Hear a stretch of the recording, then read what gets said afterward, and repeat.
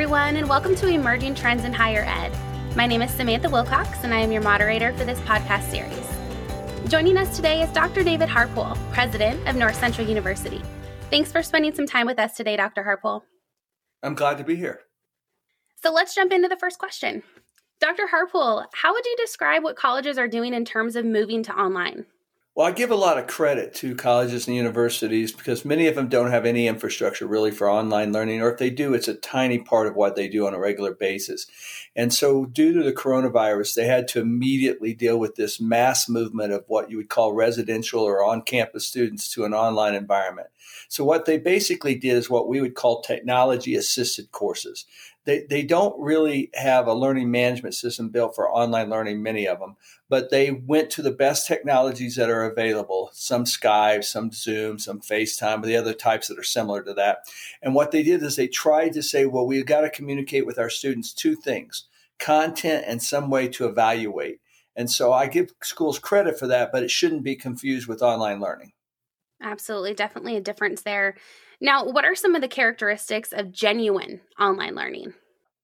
Yeah, genuine online learning begins with a pedagogy, which is basically means there's a philosophy or a teaching theory behind it that says this is how we anticipate people will learn using this modality of online.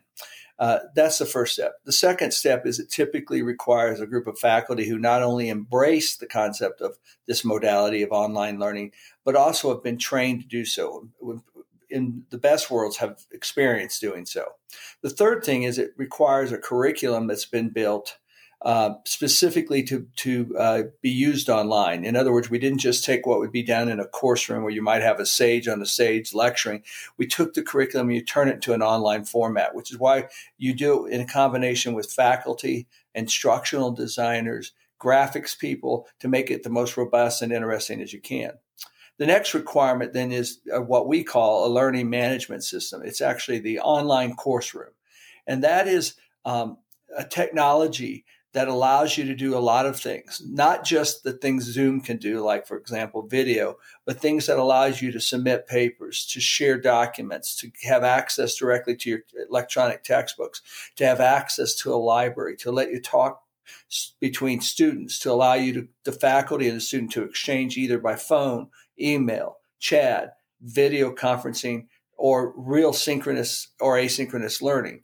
And then finally, I think what's required is some form of assessment of learning. We want to know whether the students are mastering the outcomes of the course and their program. And you do that on campus, but you also have to figure out a way to do that through technology. And I would argue it's more robust in an online learning environment because you can collect all of the interactions between faculty and student to student. Absolutely. Now, when you say learning pedagogy, what do you mean by that? Well, pedagogy in its simplest form really means that you have a learning philosophy or theory. There's some basis. I guess another word would be paradigm. There's some reason that you believe there's a way people learn.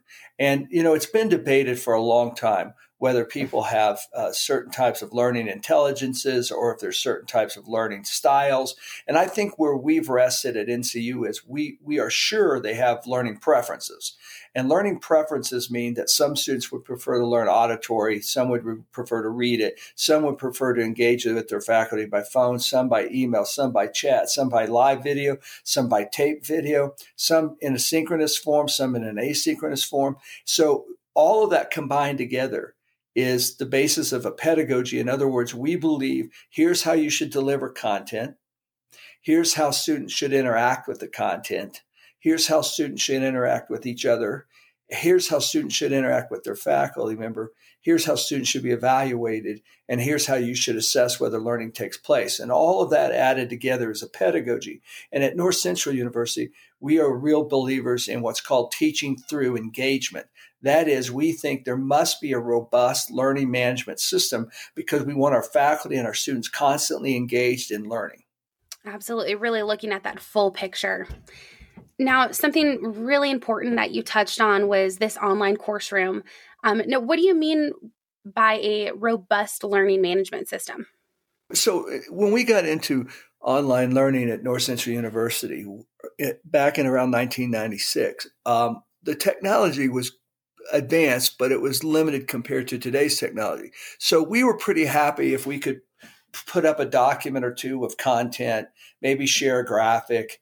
Students could exchange information with their faculty through email, through some type of primitive form of chat. Once in a while, even in the way before us, folks were doing it through mail.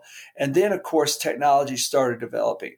And when I'm talking about a robust learning management system, I'm talking about a system in which when I log on to my class, I instantly have access to all of my course materials, be that textbooks or articles. I have immediate access to the library where I have all the data and all the research I need to do. I have immediate access to all the student services, academic services that are provided by North Central University. I immediately can see my course syllabi that walks me through the entire semester of everything I'm going to be asked to do. I have access to all the additional learning and supplemental materials that the syllabi references. I have access to my advisor and access to my faculty member, and I have that through chat, email, phone, video, two-way video, synchronous or asynchronous time. And so all of that combined is a robust learning management system, and it has built in it, how do I test and evaluate, and then how do I assess the learning? Now, this is something North Central University has done for quite some time. Looking at the current landscape, speaking to some of the organizations that are really shifting to this now, how should colleges prepare for support services for their students? Well, I think they have to decide right off the bat, are they going to be in the online space or not? You can't kind of do online learning. You have to really commit to it. It requires a pretty substantial investment.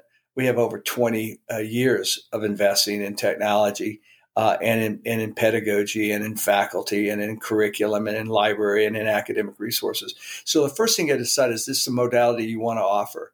And if it's a modality you want to offer, then you got to move beyond the simple technology solutions that simply say, during an emergency, we can use this and then we can, quote, get by, to something you really believe in. And that means you have to create from the very beginning a plan for online learning.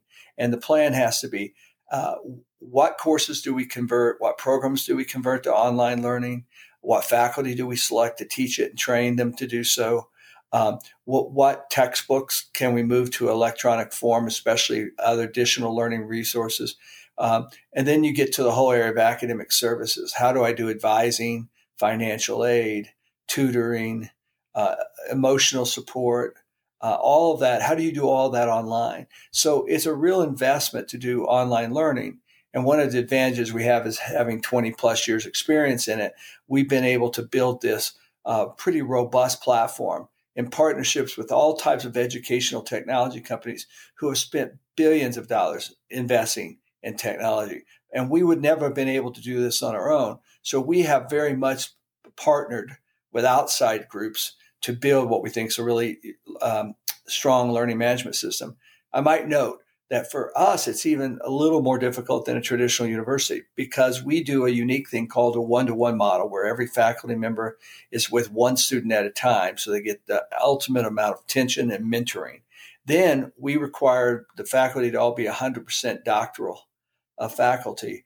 And we require all faculty and students to use any of the variety of communication tools that exist on the platform. So every individual student's experience with a faculty member is unique. And when it works right, over the time that you earn a degree at North Central University, you might have 20 different faculty members, all doctoral, all in your field, who become mentors, coaches for you. So it's a unique model here at NCU, but no matter who's doing online learning, you've got to have a robust learning management system to do it effectively. Absolutely. Now, you touched on this a bit, but what are the important areas to focus on when taking learning remote? If I were the president of an on-ground university, residential university, and I had to go online quickly, the first thing I would focus on is what's going to be my tool for communication. Because if you can't communicate with your students and your faculty and staff, you have no chance. And it needs to be the same communication system for everybody so people can hear the same thing and interact with one another. And so I think that's why you've seen such a massive movement to things like Zoom, GoToMeeting, and some of the other virtual tools. The second thing I would say is I think you have to decide whether this is long-term or short-term strategy. If this is a short-term strategy, you may have two plans. One for just getting it done right now, which is primarily what people have done. They've gone on Zoom, and quite frankly, a lot of the learning going on isn't very good. They basically are taking lectures and just throwing them online. It's not a very effective tool. But it's an emergency, and I understand why schools are doing it. If you want to go long-term, though, that's when you get back to what I was suggesting earlier. You're going to have to set up a pedagogy. You're going to have to train faculty. You're going to have to choose a learning management system. You're going to have to rebuild curriculum for it. You're going to have to find the right learning resources, the right academic support services, the right testing services, and build an assessment system. And it's a long process. Now, you don't have to do all that at once, but you have to have a plan to do all of that. And then outside of communication, I think the second thing is you have to decide what tool you're going to use to share information.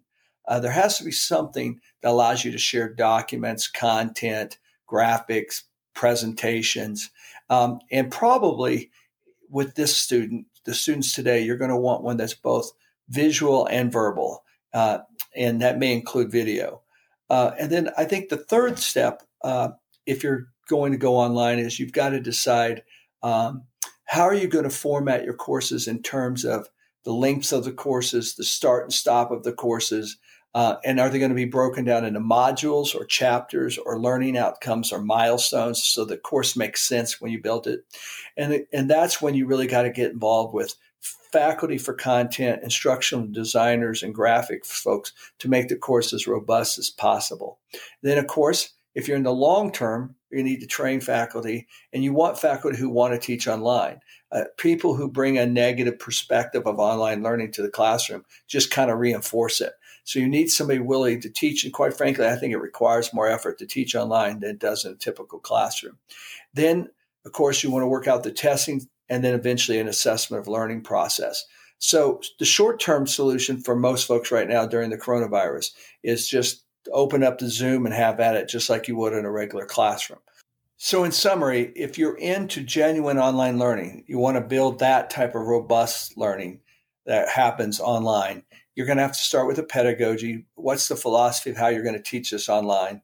Secondly, what's the content going to be? That's where curriculum comes there, where you have faculty giving content and instructional designers and graphics packaging it for online learning. You're going to have to come up with a learning management system that provides multiple ways for the students and faculty to talk to each other and to communicate, to submit documents, to present video and audio. Then you're going to have to create your evaluation system, some type of testing system that allows you to evaluate. Again, you can use video, written, auditory, email, and then eventually you're going to have to create assessment of learning to prove that this modality is achieving the learning outcomes for each of your students through their programs. If you put all that together, which is a big undertaking, you can get to a point where genuine online learning occurs. And what we know from national studies is that good, high-quality online learning is as effective or more effective than the classroom. And one thing I remind our students is you're not only learning online because it's convenient and it's the way you like to communicate, but you're learning a skill set of how to operate, how to function, how to work, how to collaborate online, which is where all workforces are going to go in the future. So we think that the move to genuine online learning is worth anyone's effort. Absolutely. Well, thanks so much for taking the time to talk with us today, Dr. Harpole. We appreciate it, and really this conversation on genuine online learning. So in the coming weeks, we'll be exploring additional topics with the NCU community. Be sure to check back for new episodes. And on behalf of Dr. David Harpole, this is Samantha, reminding you that at NCU, you have what it takes to change the world. We offer what it takes to make it happen. Until next time, goodbye.